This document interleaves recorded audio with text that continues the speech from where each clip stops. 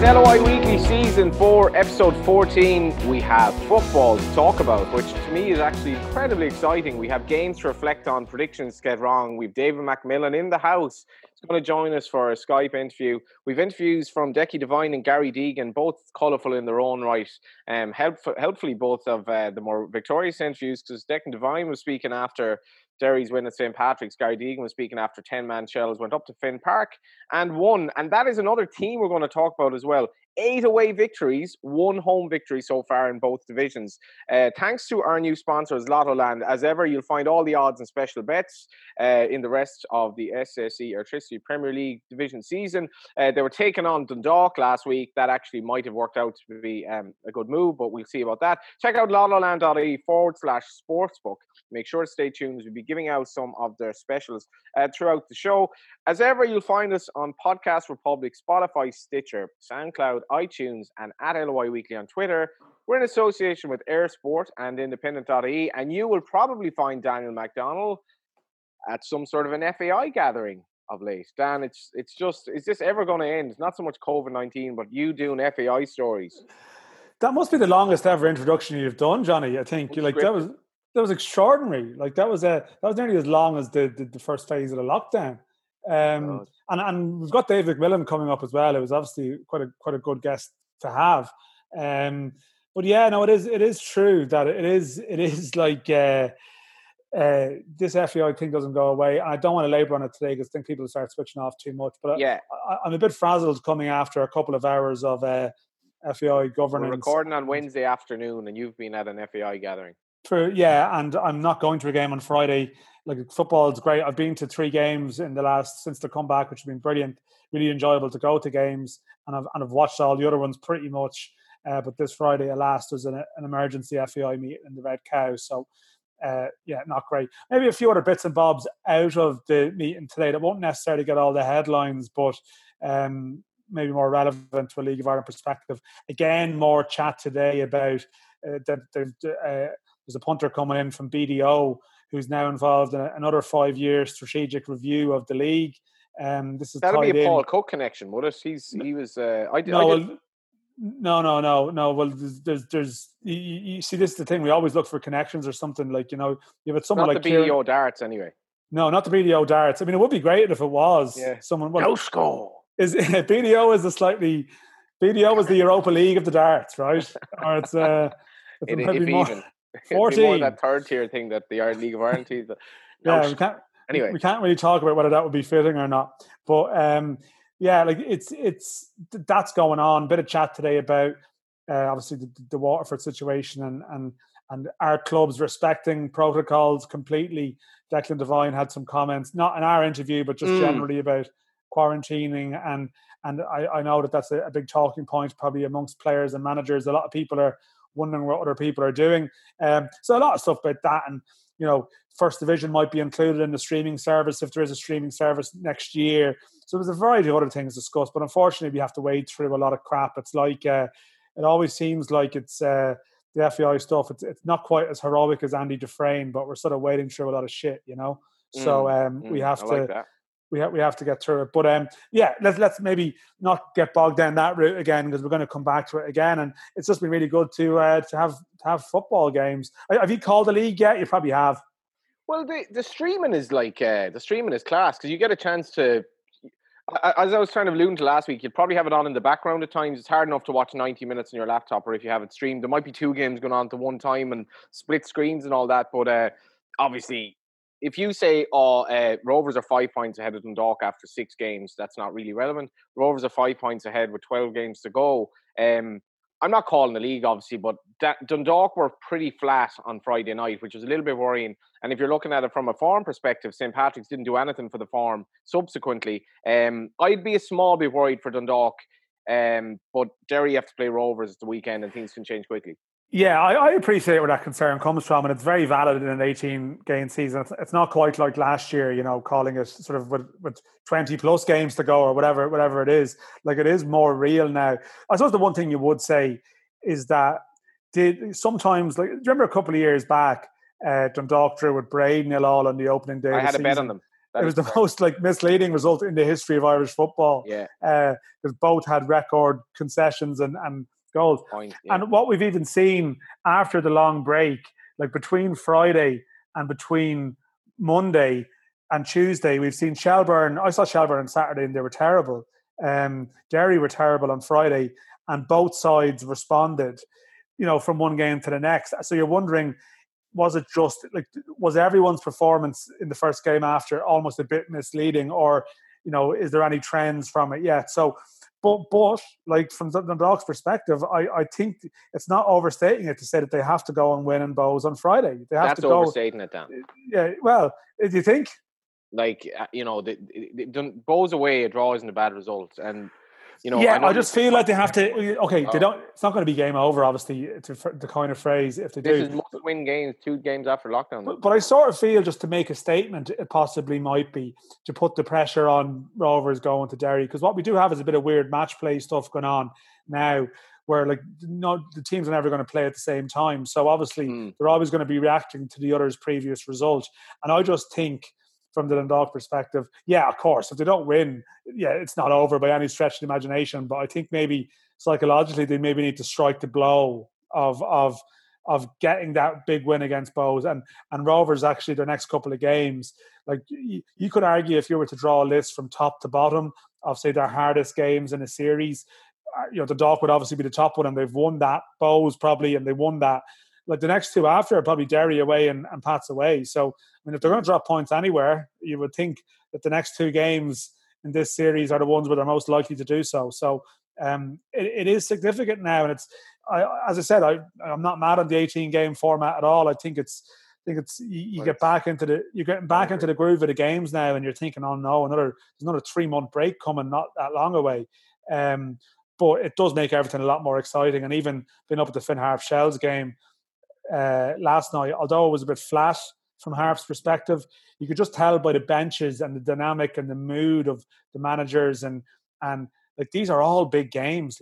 Every game is really, really important now, and that does add an excitement that you're looking forward to every game. I think now, A, because they're available and the streaming service is working very well. I think it's very good, but B, because the matches all matter, and in the dying stages of games, even the Finn Harp Shells game, which wasn't a great match, but you still had the Harps keeper coming up for a corner in the last minute, so you're getting excitement, I think, from the born out of the importance of the stakes. So it was a good start.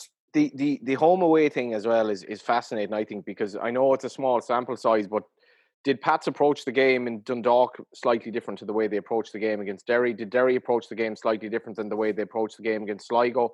Pats have a terrible record at home under Stephen O'Donnell. They have a really good away record. Pats never really got going against Derry at all. Derry sort of played a bit of a smash and grab, but actually then started growing into the game. 8 away wins, 1 home win in both divisions so far. Yeah, it's early days. There certainly is a trend about the importance of a first goal as well too, which you can link the two together. I asked Ollie Horgan about it last night. There is no doubt that there are certain games that I've been at. In fact, all the games I've been at, the Dundalk game, the Shells game, the Finn Harps game, Shells on Saturday, is that all 3 teams, the home team, were in need of a late goal. And probably there's no doubt that the factor of their crowd being there, willing them on, there's no doubt that could have helped them all in those scenarios. And that the pressure that they did build up, it was sporadic. And maybe if they had the bunters there, it would have added something. But it's always very hard to quantify the value of spectators. But I think in that essence, maybe with the away teams, there is something as well that they have the whole day together, their travel away, they're focused, because there's a certain focus that comes from, going up to Donegal together with the group, and you're in that mode. Whereas maybe if you're at the home side, you rock up at your home ground where you might be training or reporting to during the week, and again, there's no fans there. It's just another day. And maybe that's why they're all starting flat too. But what we did see in other leagues as well is that there was trends early on, and maybe they go away over time. But there's something in it. There is definitely something. It would make you think about, that it would make you look at fixtures maybe through a different mindset now, and think, the optics of Cork playing at home and being a tough place to go doesn't have the same meaning that it would if the Shed was going to be there, certainly. Yeah. And by the way, like, I mean, we said it last week. Like, actually, last week I said there were 4 teams in the relegation battle, and then I basically forgot to mention Shells. And after watching them on Saturday, I was like, yeah, there's every chance still that they're going to find themselves dragged into it, even though they won last night. Like, you know, the other teams have strengthened, whereas, as Ian Morris has pointed out quite pointedly, Shells didn't. They kept paying their players. They didn't strengthen, whereas other players did. But, like, who are Cork? Who's going to save Cork here? Well, actually, if you were to bet on this now, who's favourite to go down? I would probably say Cork. I think it's Cork. Harps performance last night would alarm you. Now, I know Barry McNamee has to come back, but there was just a lack of, like, they need to pick up points at home. You know, they really do need to pick up points at home. And against 10 men, they were a bit poor, but I'm always conscious of overreacting to 1 or 2 games after a break. It can be deceptive. Cork should have a bit of an upside as well in that they've a lot of young players coming in and they've changed their team a bit. I didn't see much upside in their performance Sunday, to be honest. No, there was the odd glimpse. I still think Deshaun Dalling is going to be a good player for them. Yep. And like, they've brought in the old dogs, you know, like Bennett was brought in unsurprisingly, and McNulty even, and you know, Kevin O'Connor's back. But I just think you look at where other teams have recruited. Like, I think Sligo, I really now believe that Sligo Rovers have every chance they'll be fine. Now, maybe that's just an overreaction, but I'm looking at a team with Junior, Ronan Coughlin and De Vries, the New Zealand player. Like, they've got, I think, attacking options that some of those other clubs around there don't have. I think they're just going to struggle to score.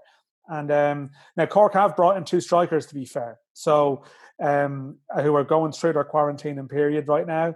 So they've come with a reasonable pedigree in the sense of, you know, they've been signed from decent clubs, and we've seen how good Gibson was for Pats, and you know, Akintunde scored for Derry. So maybe these players that come in will have a sort of a galvanizing impact. But I'd say they need it, because I think they are the favourites to get out at the moment, and I don't think it's dramatic to say that. Before we go to from Huddersfield, is the Cork player, and the second one was from Blythe Spartans, Scott Elliott. So no pressure, lads.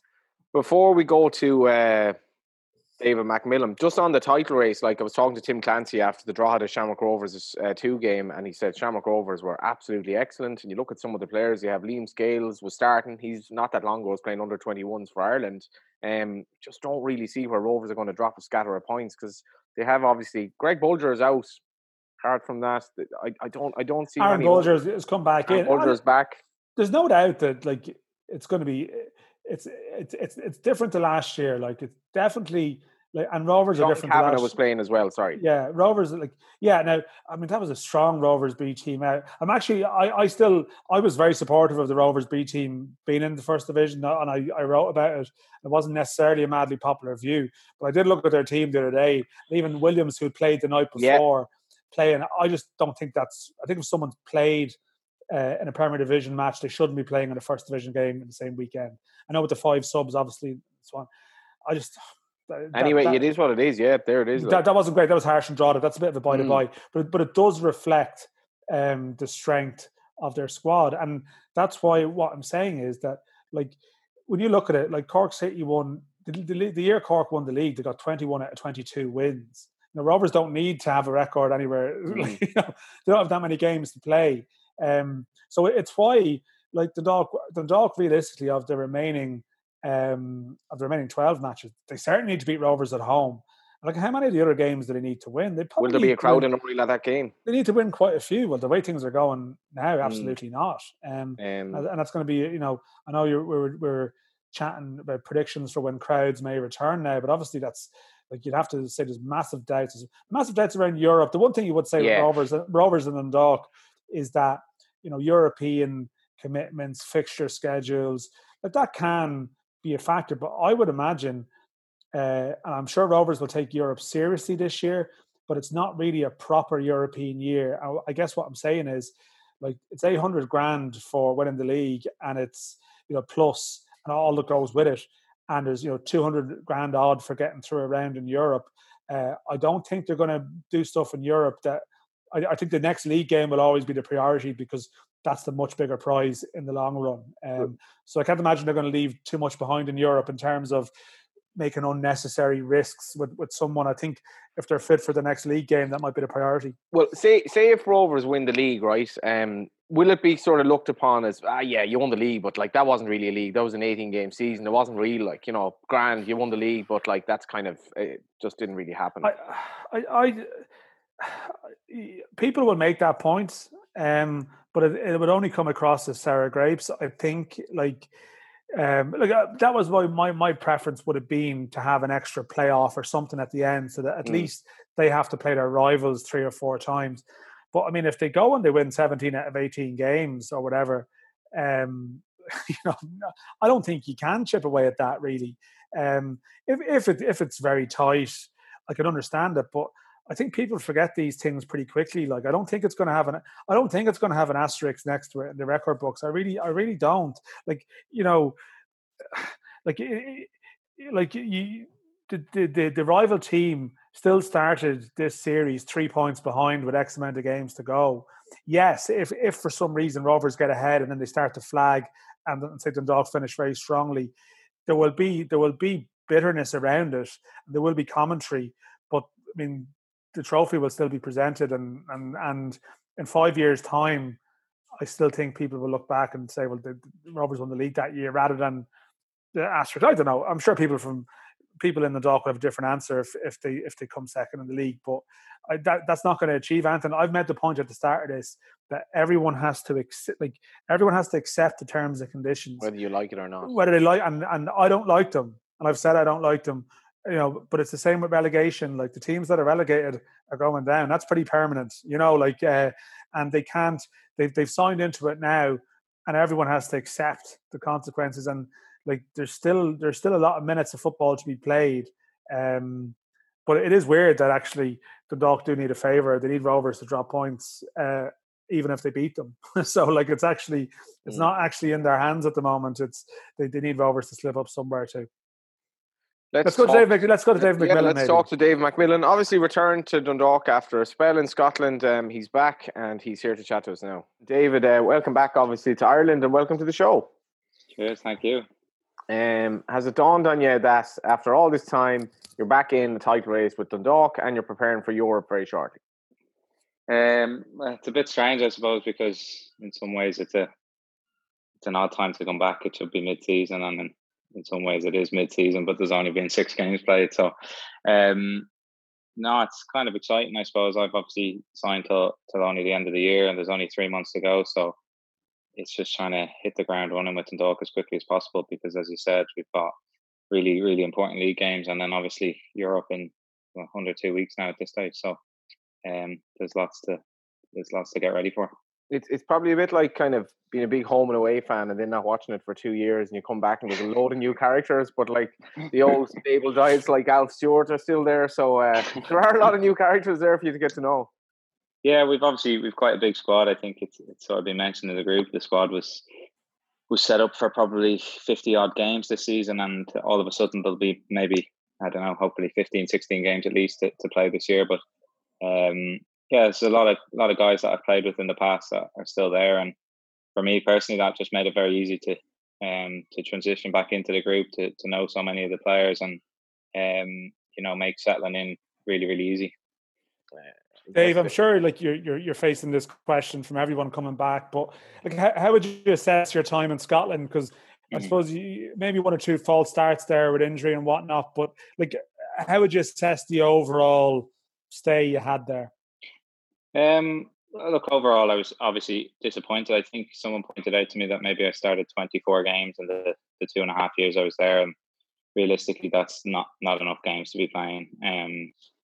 Things were a little bit strange. Obviously, I went over and got an injury on my debut, which doesn't help anybody. But I got back at the end of that season, and you know, scored I think twice in 3 or 4 games. So, you know, I was heading into a pre-season quite excited still that I could make an impact and do something really good at the club and with St Johnstone.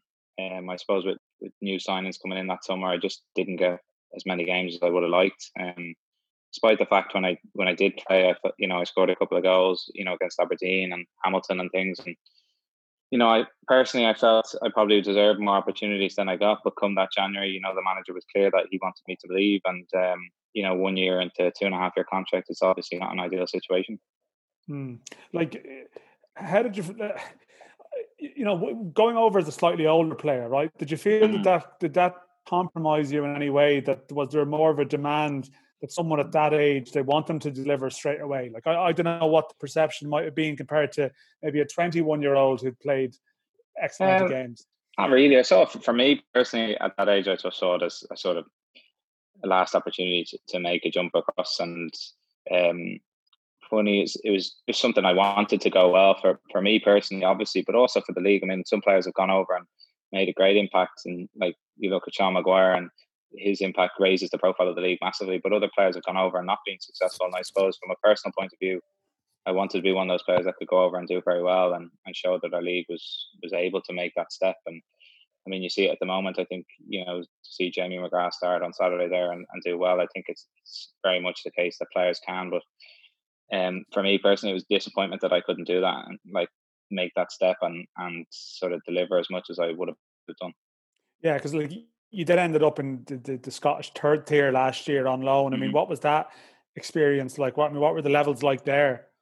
Yeah, the levels were quite high, obviously. I think when I signed, I read some things and people were saying it was a big step down. But in terms of the club, Falkirk as a club is a very, very big club. It's had a lot of success, not that far ago.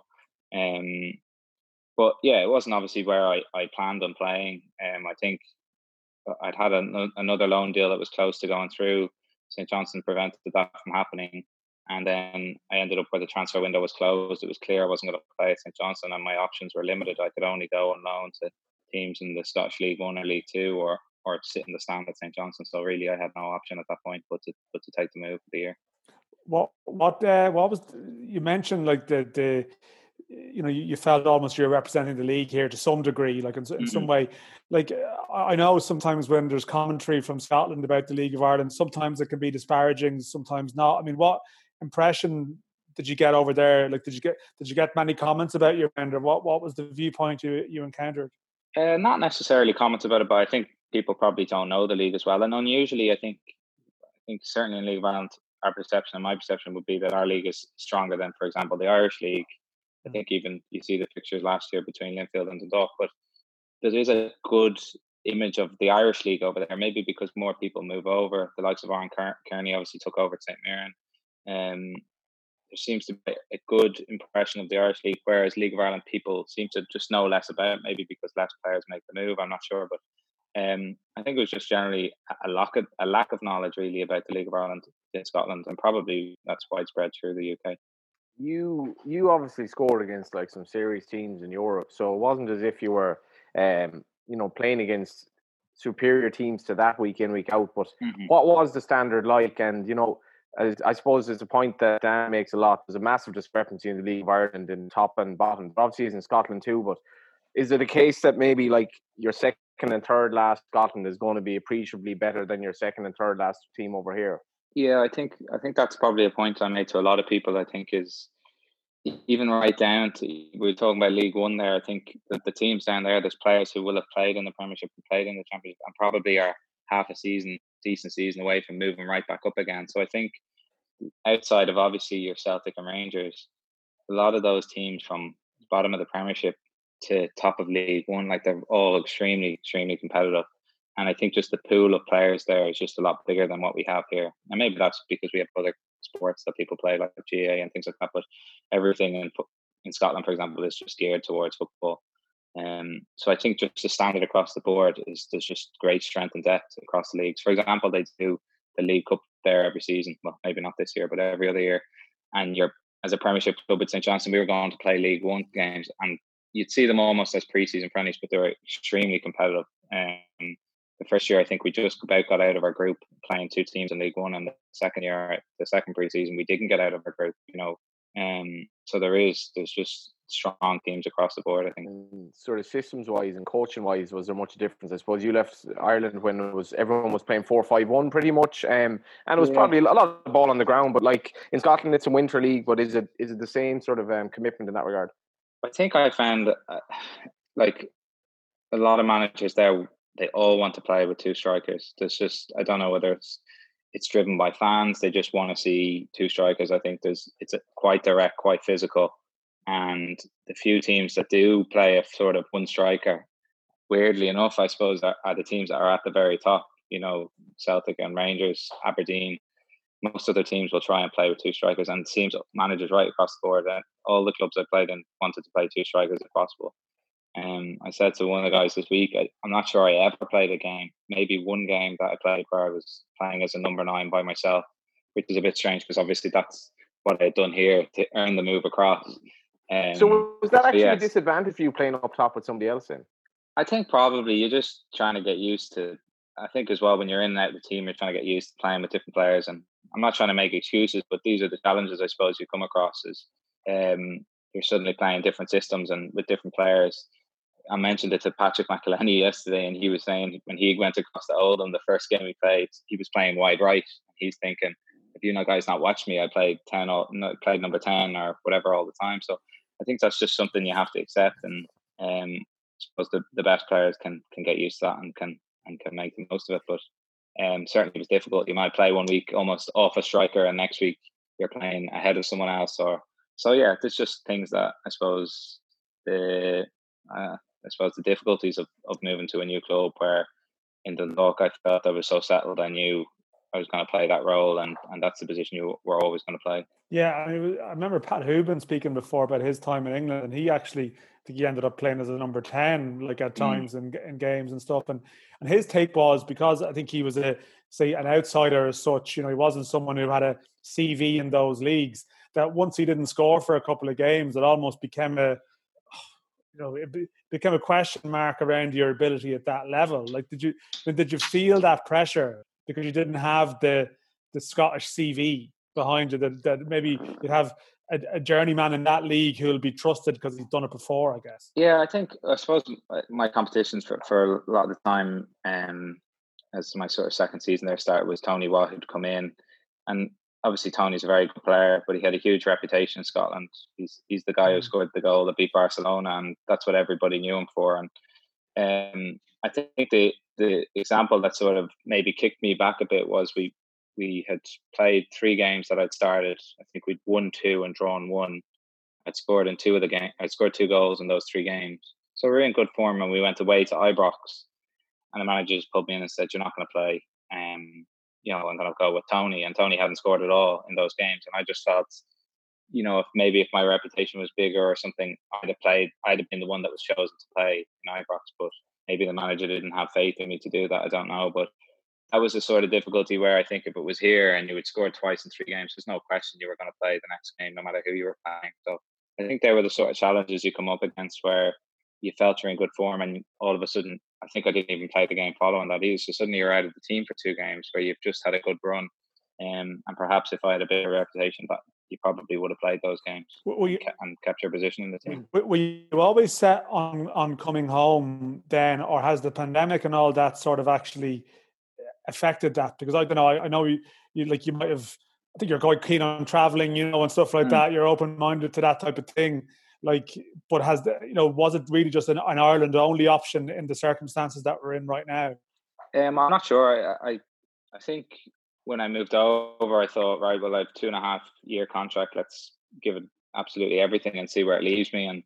And I probably would have considered other options had the pandemic not hit. But always Ireland was in the back of my mind. So it was sort of one or the other. If something amazing had popped up that was a real good opportunity, I'd have certainly looked at it.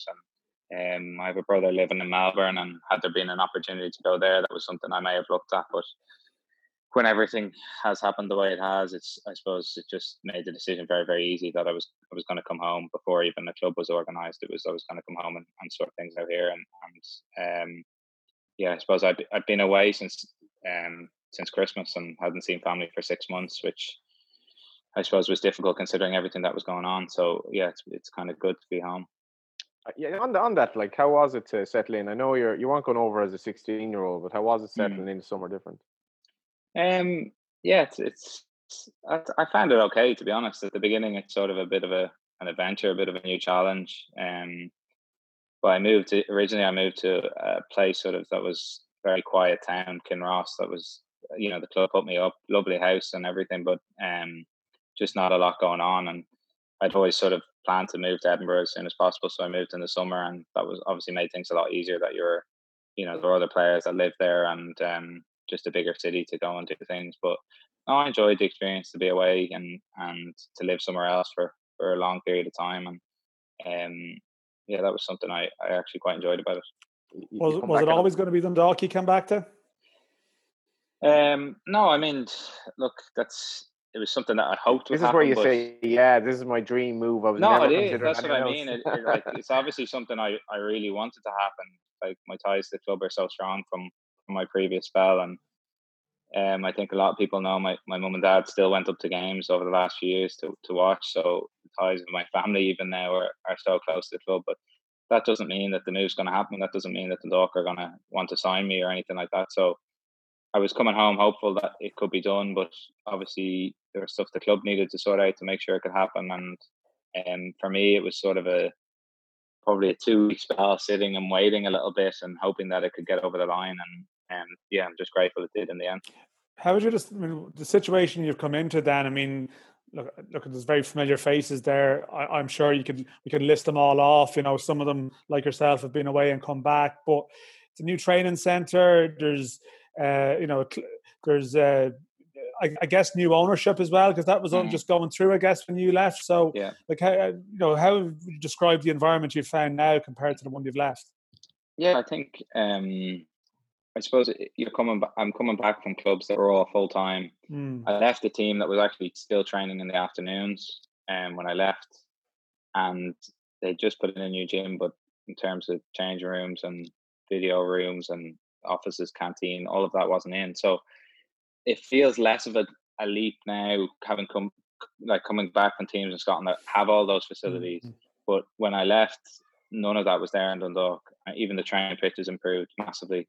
So yeah, it feels a smooth transition coming from that sort of full-time setup into Dundalk, whereas when I left, it wasn't really like that in terms of the quality of facilities that were there. So it's brilliant, and I think the owners do deserve credit for spending the money well. Obviously, everybody wants to see the ground improve in terms of fans that are going to the games, but from a player's perspective, it's great to see all of those improvements as well, and I think they help everything behind the scenes for what you want to get ready for Friday night, I suppose. I think one of the quirks of this season, unfortunately, is there's no betting in real, time to settle in. It's not as though you can necessarily come back in and ease yourself into a season. I mean, even after Dundalk don't win last Friday, there's a bit of a commentary of 5 points behind with 12 games to go, and there's big European games coming. Like, you're sort of straight into the thick of something here. Is that something that's unusual to arrive at a new club? I say new club, but a move straight into the thick of something like that. It is, and I think what makes it stranger for me personally is, like, I haven't trained with a team since March. I think shut down over there while the Premiership teams have been able to go back and be tested. I was obviously on loan. My contract ended at the end of June. So like, I've had to just train alone basically for all that period of time. So you're coming back in, not having really kicked the ball properly since March. And as you said, you have 12 games to go, or 13 when I come back for 12 now. So yeah, for me, just obviously the other guys are in a different boat. But for me personally, it's just try to hit the ground running. I've worked with sort of the physio and the strength and conditioning coach to make sure I can try and avoid injuries as you come back in and doing things that you haven't done for a couple of months. So it is a bit of a strange one. If you were making the move and you were just come from one team to the other where you were still playing, I think it would be much, much easier. So it's just making sure, because it's such a short spell, and as I said, my contract's on to the end of the season as well. I want to make the absolute most of it. So, trying to hit the ground running as quickly as possible and get straight back into it. What's it like? Obviously, Rory Higgins is gone, Stephen O'Donnell is gone, Alan Reynolds is in now, and you're fighting for a place essentially up front or whatever with Patrick Hoban. So there's a lot going on with 12 games to go. Yeah, there is, I suppose. For me, I can't, like, the background team has all changed previous to me being there, I suppose. So Rennie's come in, he looks to be doing a great job, and I have to fight for my place. Pat's obviously got the jersey, he scored again on Friday, and I suppose my aim is to make sure he keeps scoring, and if he doesn't, that I'm ready to go and score myself if he's not doing it. So just got to push each other on. Obviously, it worked well for us way back in 2014, and my first season at the club, I think I scored 15 odd goals, pretty much all off the bench, and Pat scored probably near 20 that season as well. So obviously, it's a much shorter time now till the end of the season, but if we can repeat something like that, I think Vinny will be very happy. Are you the same player as well? You're 31 now. Are you coming back as good as you left? I like to think so. Yeah, I think in terms of what I used to bring in terms of energy and harrying defenders and making runs in behind and all of that stuff, I think still well capable of doing all that. As I said, I've only played 24 starts since I've been away, so I still feel fit and ready to go. And I think I can offer a lot to the team. I think the good thing about myself and Pat is we're probably slightly different players in terms of how we play as strikers. So I think if you're bringing me on for Pat or vice versa, you're different options. You're making defenders think, and I think hopefully that'll be a valuable asset to the manager. Yeah, I was only going to ask about the European thing, but it's actually a bit strange at this stage because the whole travel protocols and information that comes out yesterday, it's like the European draws is what, next Monday, I think, and normally that's actually a very exciting day. Where are you going to go? Yeah, does it feel a bit different now? Because I mean, I'm not even entirely sure what's going to happen here, I have to say. I think it's strange because you don't even know if you're away or home. And yeah, I mean, I think it was the talk was really about the Irish team yesterday. From what I read, was what there's a bit of chat about the country of your opponent seems pretty important now, and not just their level, but their cases, which is it's a whole new level to the European draw, isn't it? Yeah, we hope for a team on the green list. Yeah, it's a bit weird. I suppose as a player, you can't worry about it too much. You just hope that all gets sorted. But it is something that I've been following over the last few days, and you would hope that there's some sort of decision at whether it has to be FAI or governmental level that decision is made quickly. And we don't want to be going into 3 or 4 days before the game wondering, are we home? Are we away? Are we a neutral venue? What's going to actually happen? So I think the sooner that stuff is sorted, I can't see any reason why they can't make those decisions at this point and decide that.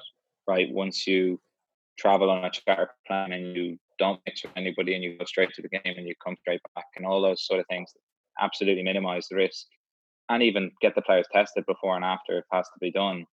Let's make those decisions now so that everybody's clear the games will go ahead and this is how we'll do them. And I think those decisions need to be made as soon as possible. I think the FAI have said today the Aviva Stadium might be available to you too, which I mean that could be quirky, the Dogs play the game there. I mean, it's not as if they haven't done it before, but it's still something. But there's a couple of quick things before we let you go.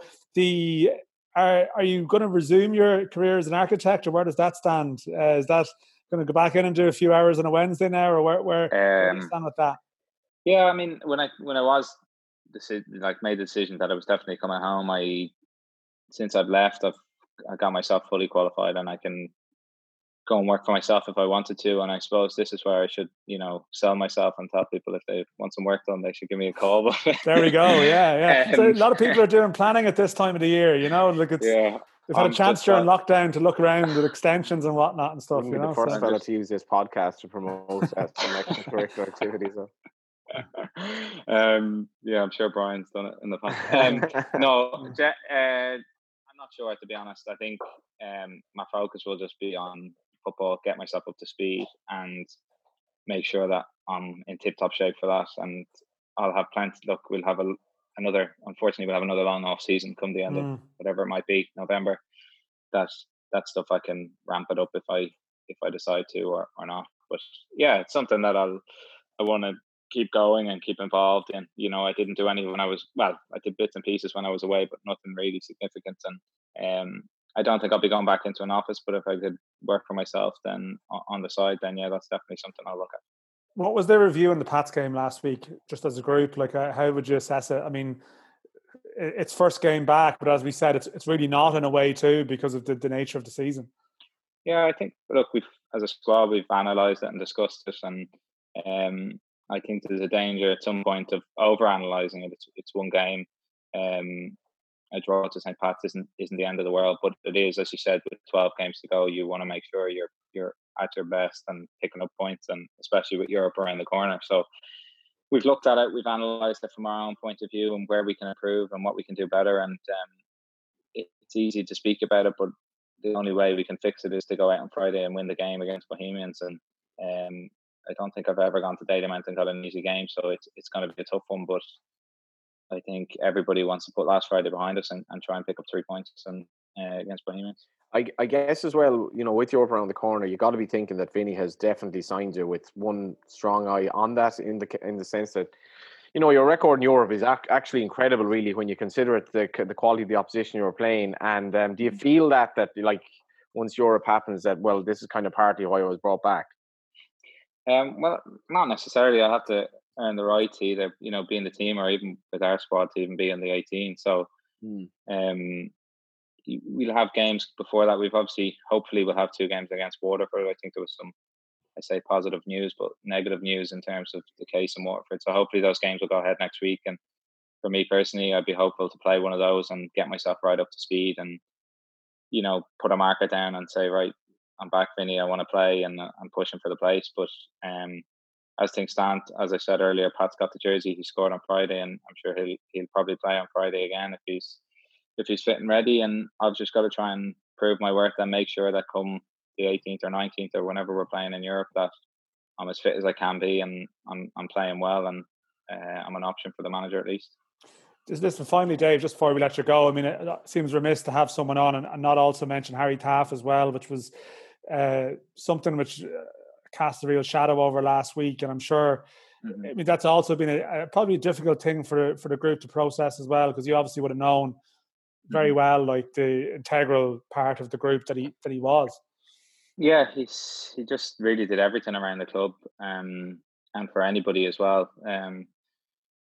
He was our groundsman, our cameraman, our fix-it man, our go-to for anything. And I think even the players up there who live in accommodation in Dundalk, they could call Harry anytime to fix something, whether it be someone needing a light bulb changed or whatever, or something more serious, maybe. Even a problem around the town. If there was an issue, Harry would go and sort it out for them, and he would deal with it in a quiet manner and get it done. And I thought it was nice. I saw like tweets and things even from people like Nicholas Femeland, who spent a short time at the club, but that's the kind of person I suppose Harry would have helped out, where Nicholas was moving things and having to move home and fly back and forth, and Harry would be the kind of guy that would help him with anything he needed, whether it be get a trailer to bring a bed from Derry to Dundalk or anything like that. He just was always there for everybody around the club, and he'll be sorely missed. And yeah, I've said before, and condolences to his family.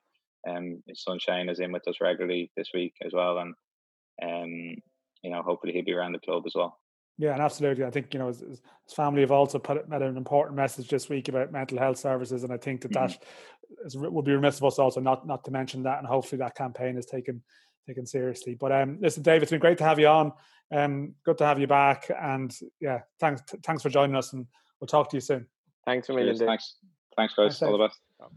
Don't forget to visit lottoland.ie/sportsbook, where you'll find all the odds and weekly special bets for the SSE Airtricity Premier Division. Following on from the success of away teams last week, Lottoland is boosting a 20-1 treble to 25-1 for Dundalk Shells and Cork. All to win, you would just never know. They're boosting the favourites treble as well. Dundalk, Shamrock Rovers and St Patrick's all to win from 4-1 to 9-2. So visit lottoland.ie/sportsbook. Yeah, thanks to David McMillan there. And just there is one thing about that signing, Dan, in that you just can't guarantee you're getting the player you signed, and he has virtually no time to bet himself in. And as you referenced, he hasn't been training with the team for several months. Now, that's not to say Patrick Hoban scored yet again on Friday night. But I do get the feeling that Vinny was very much looking to Europe when he signed him. Yeah, I think so. I think he was looking for a variety as well. And there was a moment or two in the Pats game last week. There was one moment towards the end where actually he almost got free down the sides, and it led to an opportunity that they actually overplayed a bit. But they were thinking, yeah, that ability that he gave them in that play, it was maybe the type of run that it would be hard for Hoban to make. So you can see that point. But he touched on it there. Like, Dundalk had assembled a squad with a 55-game season in mind or whatever, and now they look a bit top heavy in certain sections. Like, they were disappointed on Friday. There was something, for all I say that we can't analyse one game, and I think Dave alluded to it there. there was just something that wasn't quite right. And I spoke to a couple of people afterwards about it who would probably know more than me tactically, but certainly sort of echoed the view that, like, they I think that midfield three that they have of it was Shields and Sloggett and Flores, it was almost just there was one too many of the same type of player there. Yeah, just a bit like, and I think in fairness they actually addressed it by bringing on McElhenney earlier than they might have wanted. And him not starting was a bit strange. No, it's not that. See, the whole point of this is that he was an injury doubt, and I don't think they wanted to give him any more than 20-25 minutes. But they had to. But they had to. And as a result, it backfired because he went off. But when you're making 2 changes 5 minutes into the second half, like, I think they actually made the right changes in terms of problem solving where they were lacking. But it has obviously come at a price now with McElhenney being injured, and like they just looked a bit, it's just a bit laboured. And you look at the balance of that midfield three, maybe compared to Rovers, who have a bit more, I think, is it more dynamic or more energy in the opposition half? Like, I know they have a slightly different shape. They have Jack Byrne. Well, they have Jack, but they also have Dylan Watts, and the energy and he gives them. And McAniff scores a lot of goals. And I know Jordan Flores scored some amazing goals at the start of the season, but he's not necessarily someone who breaks into the area and ironically scores the type of goal that Robbie Benson scored, who was the player that was there. They just missed something, and in that sort of number 10 department, and as a result, they became almost a bit predictable at times, which is not something that you would always use terms to describe. I like Kolovic. Like Kolovic, very good. You could argue, could he play in the number 10 maybe? Like that's certainly a discussion point, because he's got some nice touches and he's adjusting to the league. Again, I'm very conscious of it going overboard because we mentioned it there. They had a tough week. They didn't want to make the excuse, and they don't want it, but they obviously had a very tough week with the Harry Taff situation. Vinny personally had a very difficult week too, and that has to impact on where everyone is at. And so I think you have to give them a pass, really, to some degree on that. You can imagine as well the Harry Taff situation, the emotion in Oriel Park with that crowd for that game. Whereas then in the second half, mentally, maybe you've had a really tough week as a player, as an individual, as a club, and you're chasing this game against a good side. There's virtual silence in the ground, and you're just like, it just doesn't feel easy. Like, no, but I will get, like, I don't think anyone wanted to point and make that an excuse. They didn't want to be labouring that. Well, on the Pats, they didn't want to be labouring that point too much. Yeah, but there's no doubt that it was possibly there to some degree. But as I said, like, this Friday will tell a tale and what they've learned from last Friday. But Pat's like, this is the mad thing about Pat. So they come out of that game against Dundalk and they talk about a narrative change, and it's like we could easily have beaten Dundalk away. This Stephen O'Donnell project's working out great. They were really poor against Derry. They've now 7 points from 6 games. So, and Derry, in contrast, were really poor against Sligo, and then they comfortably beat Pats away. So a lot for Decky Devine to ponder afterwards. And Decky Devine was speaking to Dermot Liddy of Drive. I'm delighted with the application of the players. I'm delighted with the performance. I think we had a lot of criticism on Friday, and rightly so. We didn't perform. We didn't anywhere near the levels we played tonight. But look, ultimately, it's about picking us up as many 3 points as we possibly can. They come away here now and play St Pat's and Inchicore is always a difficult game. But I thought our game plan tonight, I thought our tactics, I thought the players' appetite to prove a point tonight was something that was potentially missing on Friday. But look, we've all took a bit of criticism, and the best way of taking that criticism is by giving a few answers back, and thankfully the boys were able to do that tonight, because I thought the players tonight were magnificent. Well, James Akintunde on his debut could heighten Derry's hopes. It's never good to score in your debut, Declan. Listen, I've said this for the last couple of weeks. James is a very good footballer. People are worried about we didn't get this target and we didn't get that target, and James Akintunde is going to be a fantastic player for this football club. people have to start believing what I'm saying. You've seen him yourself tonight. He's a powerful boy. He holds the ball up well. He scores goals. He can play off the left. He can play off the right. He can play through the middle. So, listen, I'm absolutely delighted for him because he's been a breath of fresh air since he's come on. Just what you were saying about big performances. The opening goal, Declan. Great ball by Thompson. Great run by Horgan. Clever play from Jack Malone.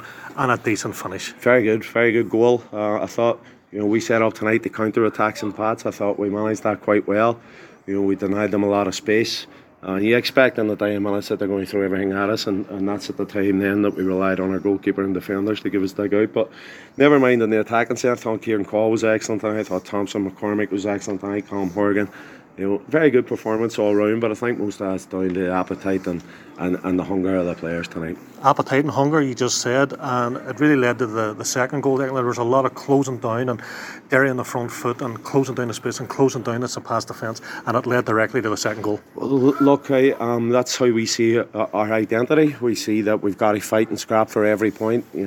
We got to work extremely hard. Nobody's going to give you anything in this league, and when you take your foot off the gas, you get punished in this league. So look, that is a gimme. We got to work extremely hard. St. Pat's got a lot of plaudits on Friday night for working hard. I thought we worked extremely hard tonight, so we'll see. And just one final question, Declan. That's it done. 3 points are in the bag, but big game now ahead with Shamrock Rovers. They're going. Once we get on this bus now, that performance is finished. We got to make sure that we haven't beat Shamrock Rovers in a long time. They are as good a footballing side as I've seen in this country for a long time, so it's going to be extremely difficult. But look, we'll dust ourselves off tomorrow morning and we'll get ready for that one. Yeah, it's always great to have interviews with lads who've just won. It's like as you might know yourself, Dan. If you own a horse, the winning interview is just your high. You don't really care what you say anymore. Well, I didn't. Let's be clear, John. When I owned a horse, I didn't get to do the interview after he won because long time ago there was an established media whore in place. Will we ever go back? Who was better known to the racing fraternity? You actually ran away from the camera. I think, let it be said. That was because they only requested you, and my ego was viciously scarred. Okay. That I'm not sure. They also knew that you'd give far more away. So, you're obviously you're an easy touch. I'm not sure about that. Speaking of easy touches, Gary Deegan. This was an interesting interview, Dan. Well, yeah, a bit of context here. So, Shells. Can I just say, Shells were dreadful on Saturday. I mentioned it earlier on, but just really, really poor and disappointing. So, and Waterford were decent now. The whole Waterford story of the last couple of days and is sort of months, and it's whatever's happened there that the doctor has felt compelled to step away.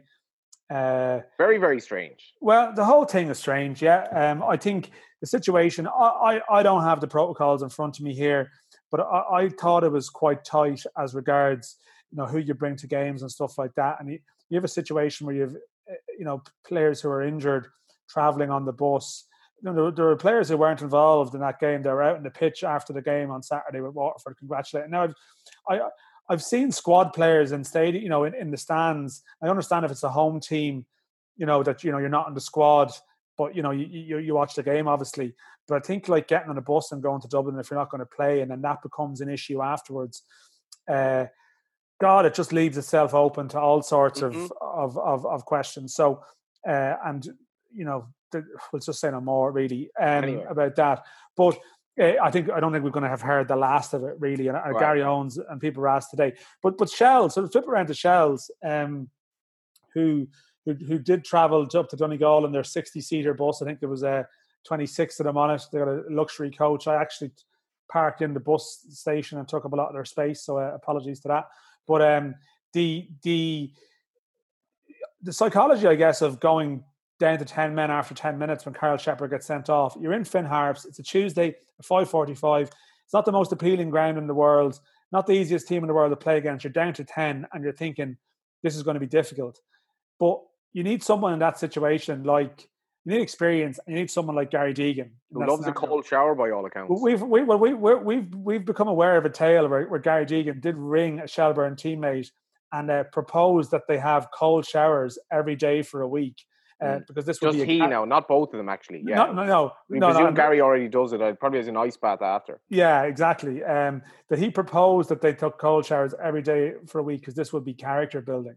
And there's no doubt that Gary Deegan embraced the challenge in Finn Harps as character building. And I spoke to him after what was the very definition of a hard-fought 1-0 win. I don't know. Do you say an enjoyable battle, or how did you find that? Of course, any win's enjoyable. You come away to Finn Harps on a wet night, down to 10 men, and you win 1-0. Any team will snap your hand out with that. You could see even on the pitch, you just sort of really regrouped after the sending off. You didn't sort of get despondent. You sort of tuned into it straight away. How you reacted to it?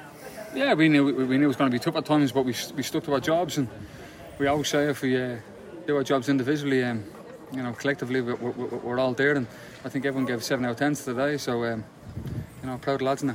I saw you going round the final whistle, sort of congratulating the lads. Are these the type of wins you really enjoy, particularly maybe as a response to Saturday, when I think I spoke to the manager afterwards? He was quite disappointed by Saturday that you needed to respond to it.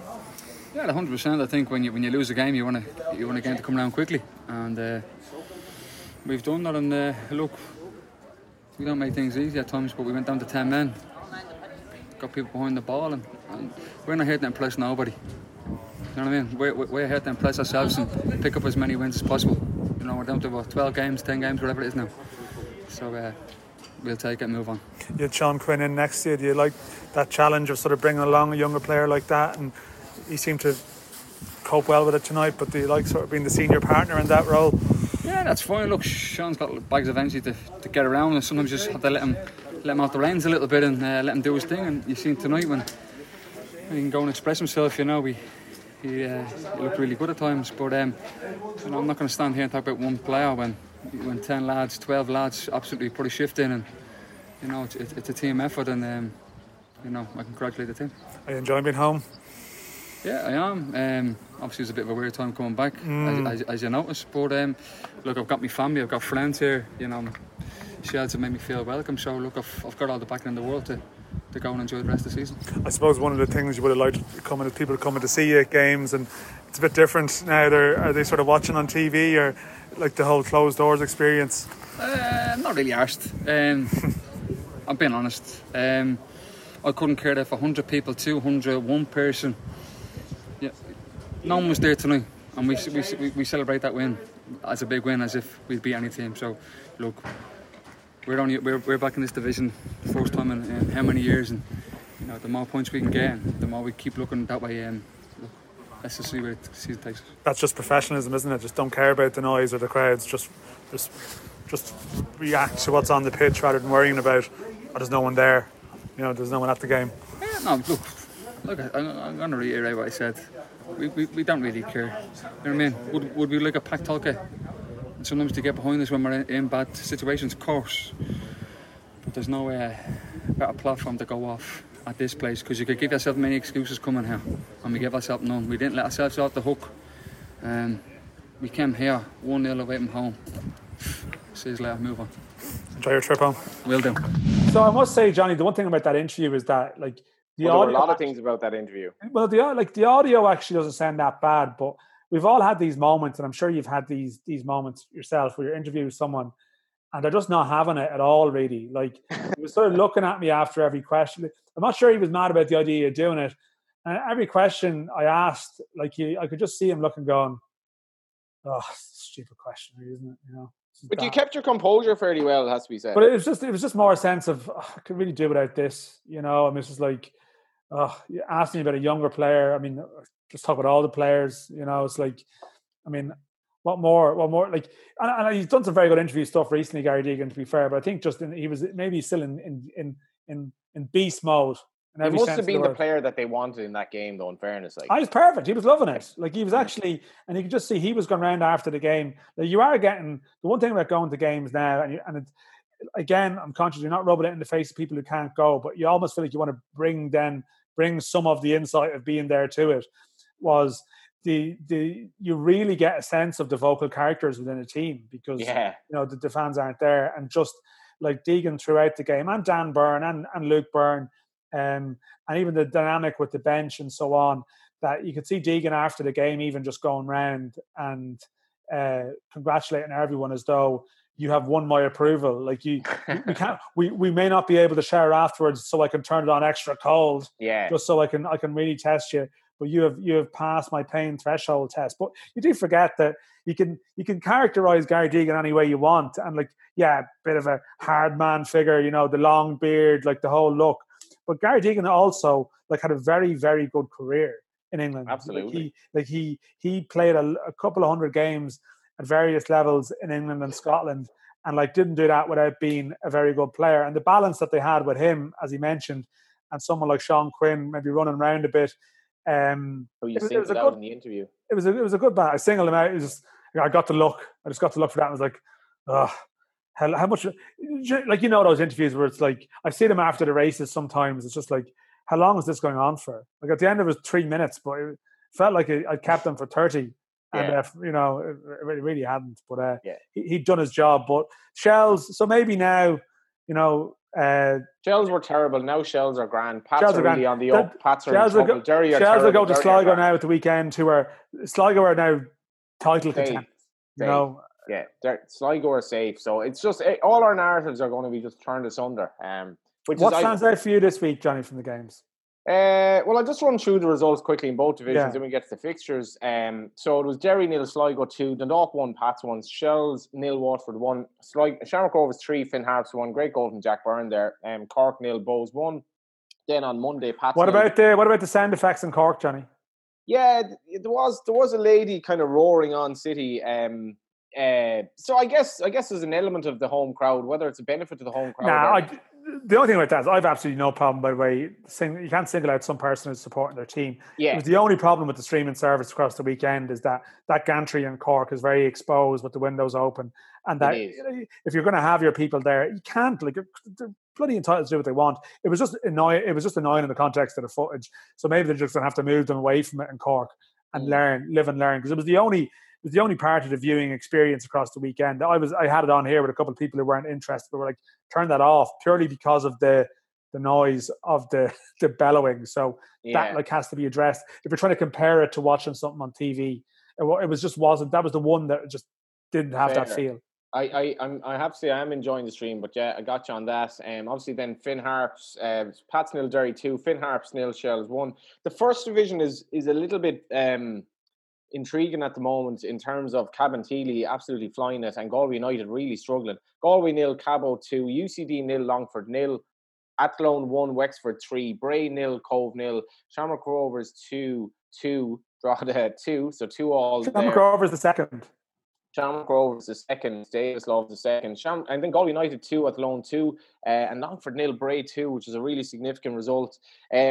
Galway, Johnny, like Galway are the only consistent team here. Consistent disappointment. It's already been said to me that Galway United fans were already looking for Shamrock Rovers finishing the first 5, so that there's an extra playoff spot. It's a little bit alarming after how many 4 games. Galway United's games have been though against Shamrock Rovers away when they didn't have a great team out, Wexford at Lone, and Cabo at home, and haven't won any of them. Very worrying times. Cove away on Saturday. Wouldn't fancy that at all, actually, in the current. And the Saudis let Newcastle down too. That's the only thing. A bit of kinship with your continuous team of, as that Manson song goes, I will only disappoint you. I will always let you down. But this weekend, Dan, you're not at a game. I am. I'm in Dalymount for Bows and Dundalk. I have to say, I haven't seen either of these teams in Yonks. Obviously, so looking forward to that. The other games are Patrick's against Finn Harps. Massive game for both clubs. These are all just, every game matters a lot. Watford, Cork City, local derby Saturday. I don't know if that's going to go ahead. Sligo Shells, 5 o'clock. And then Derry Rovers, an absolute belter at Brandywell. Imagine the crowd that'll be at that. First division, UCD, Shamrock Rovers 2. Wexford, Cabinteely, Drogheda Bray, Cove Galway, as I mentioned. And also Saturday, the local derby of Longford and Athlone Town. But Dan, okay, I'm coming around to your kind of pronouncements, and if Rovers happen to beat Derry and Dundalk don't beat Bows, that's a massive difference to Dundalk beating Bows and Rovers not beating Derry. It is a big weekend. It is. It is like games that they can realistically not win. Yeah, like it is a significant weekend, and like Rovers will go to Derry on Sunday knowing what they need to do. But at the same time, I know all the Rovers players will say, well, we're just concentrating on our own thing and taking it one game at a time. Look, of course, between themselves, they're going to be looking at the results and being happy. But the thing about Rovers is that's all they really need to do at the moment. Like, that's all they need to do is take every game, like, in isolation and put all their energy into that game. And if they do that, like if they perform to their potential, like they'll win most of the games, And that's the thing. Like, obviously the Dundalk away game is the one where, of course, like that's the most natural one where they're going to drop points. But like they've got Bohs now to come to Tallaght in the next round of games. I think it's not as for all that they've struggled against them, but they did beat them in the league last year at home. Eventually at the end. So like they just have to keep their discipline. Big Friday night for Danny Mandroiu. It is. Well, if he's fit. Yeah, because he's been away, hasn't he? He's been up to a bit of banter on Twitter, I believe. Well, I don't think he's been away anywhere. I think he's been maybe away with the Fairies, but okay. I'm not sure if he's actually been away in the Canaries, which is a slight difference. I like that, Dan. I like that. This is a really intriguing game to call because Bohs will come out of Cork happy enough. They didn't play great. They got the job done. And this has been a difficult enough game for Dundalk as well, to be fair. I'm really looking forward to it, I have to say. I find it hard to call. Two good games. The Derry Rovers game is obviously on air as well, so you should mention that it's I feel like there has to be a response from Dundalk this week. Bohs, hard one to figure out actually sort of how good Bohs were in Cork, really, because you're looking at, is it just a case that Cork are pretty poor at the moment? Bohs in recent years actually haven't had great luck at Turner's Cross. They do have a significant squad, in terms of depth, and a few of them weren't involved. You mentioned Mandrew. James Talbot wasn't picked. Stephen McGuinness is in goals. Not from the PFEI, which would be even more confusing for people. But it's like they do have options to mix it around. But you're sort of like there was sections in the second half actually at 1-0 up where I didn't think Bohs were actually that impressive. That they did what had to be done to win the game, but you wouldn't say it was like a statement performance. So like this will be a more, I think this game will be more of a barometer of where they're at, in terms of what they can aspire to do. Because I guess like Bohs might have looked at Derry, say, struggling. Like Bohs this year, ultimately, they want to consolidate their place in Europe, give their fans a proper European trip after losing that this year. And like you would have thought with Derry being so poor last week and, question marks around Pats, that Bohs are very well primed to be a top 3 side again, or at the very least top 4 side again this year. But these are the games where they'll find out, to what extent can they, in an 18-game season, can they last the course, a bit further? They've picked up a lot of points. I don't think for a second that they'll be anywhere but like the top 2 will be anywhere else but the top 2. But I guess there is a chance for someone to be a lot closer. And Bohs are the most likely team. They do have a respectable return of points. So absolutely. And in fairness, in a smaller sample size, it gives a squeak to the other teams that, maybe just maybe something will happen. But big game for Dundalk. Don't forget as well to tune in on Air Sport for what's going to be, regardless of what happens in Dalymount, it's going to be a really, really pivotal game between Derry and Shamrock Rovers on Sunday. That's a 5 o'clock kickoff at the Brandywell. Thanks again to our sponsors, Lottoland, who've been really helpful. You can dream big for your Euro Millions and Irish Lotto betting. You can also check out your top SSE or Tricity League and EU qualifier markets at lottoland.ie/sportsbook. And Dan, madly enough, there actually is cup action as well before we'll see you again. Yeah, and EU qualifiers, there's also teams from outside the EU, of course, playing in the European games. And so, by the time we come back next week, we will have 3 teams out at a cup. Presuming everything goes plan, and we will also have the European draws, the first set of European draws to take place. And what they're talking about there at the moment, in terms of teams potentially forfeiting ties if they get drawn against a country at home to a country with a bad travel record, so our government won't let them in. It's going to be a maze, the European draws, and we mentioned with David Millen briefly earlier that normally. Like last year, we did a big show about the European draws and speaking to people. This time round, we might have to get the Latvian Sam McConkey on or something to analyze it. So it's sort of it's a bizarre old thing that I wonder like to what extent we'll even be able to clear it up by next week. But yeah, that's coming around the agenda. It's all go at the moment. Catch you next week. But there are limits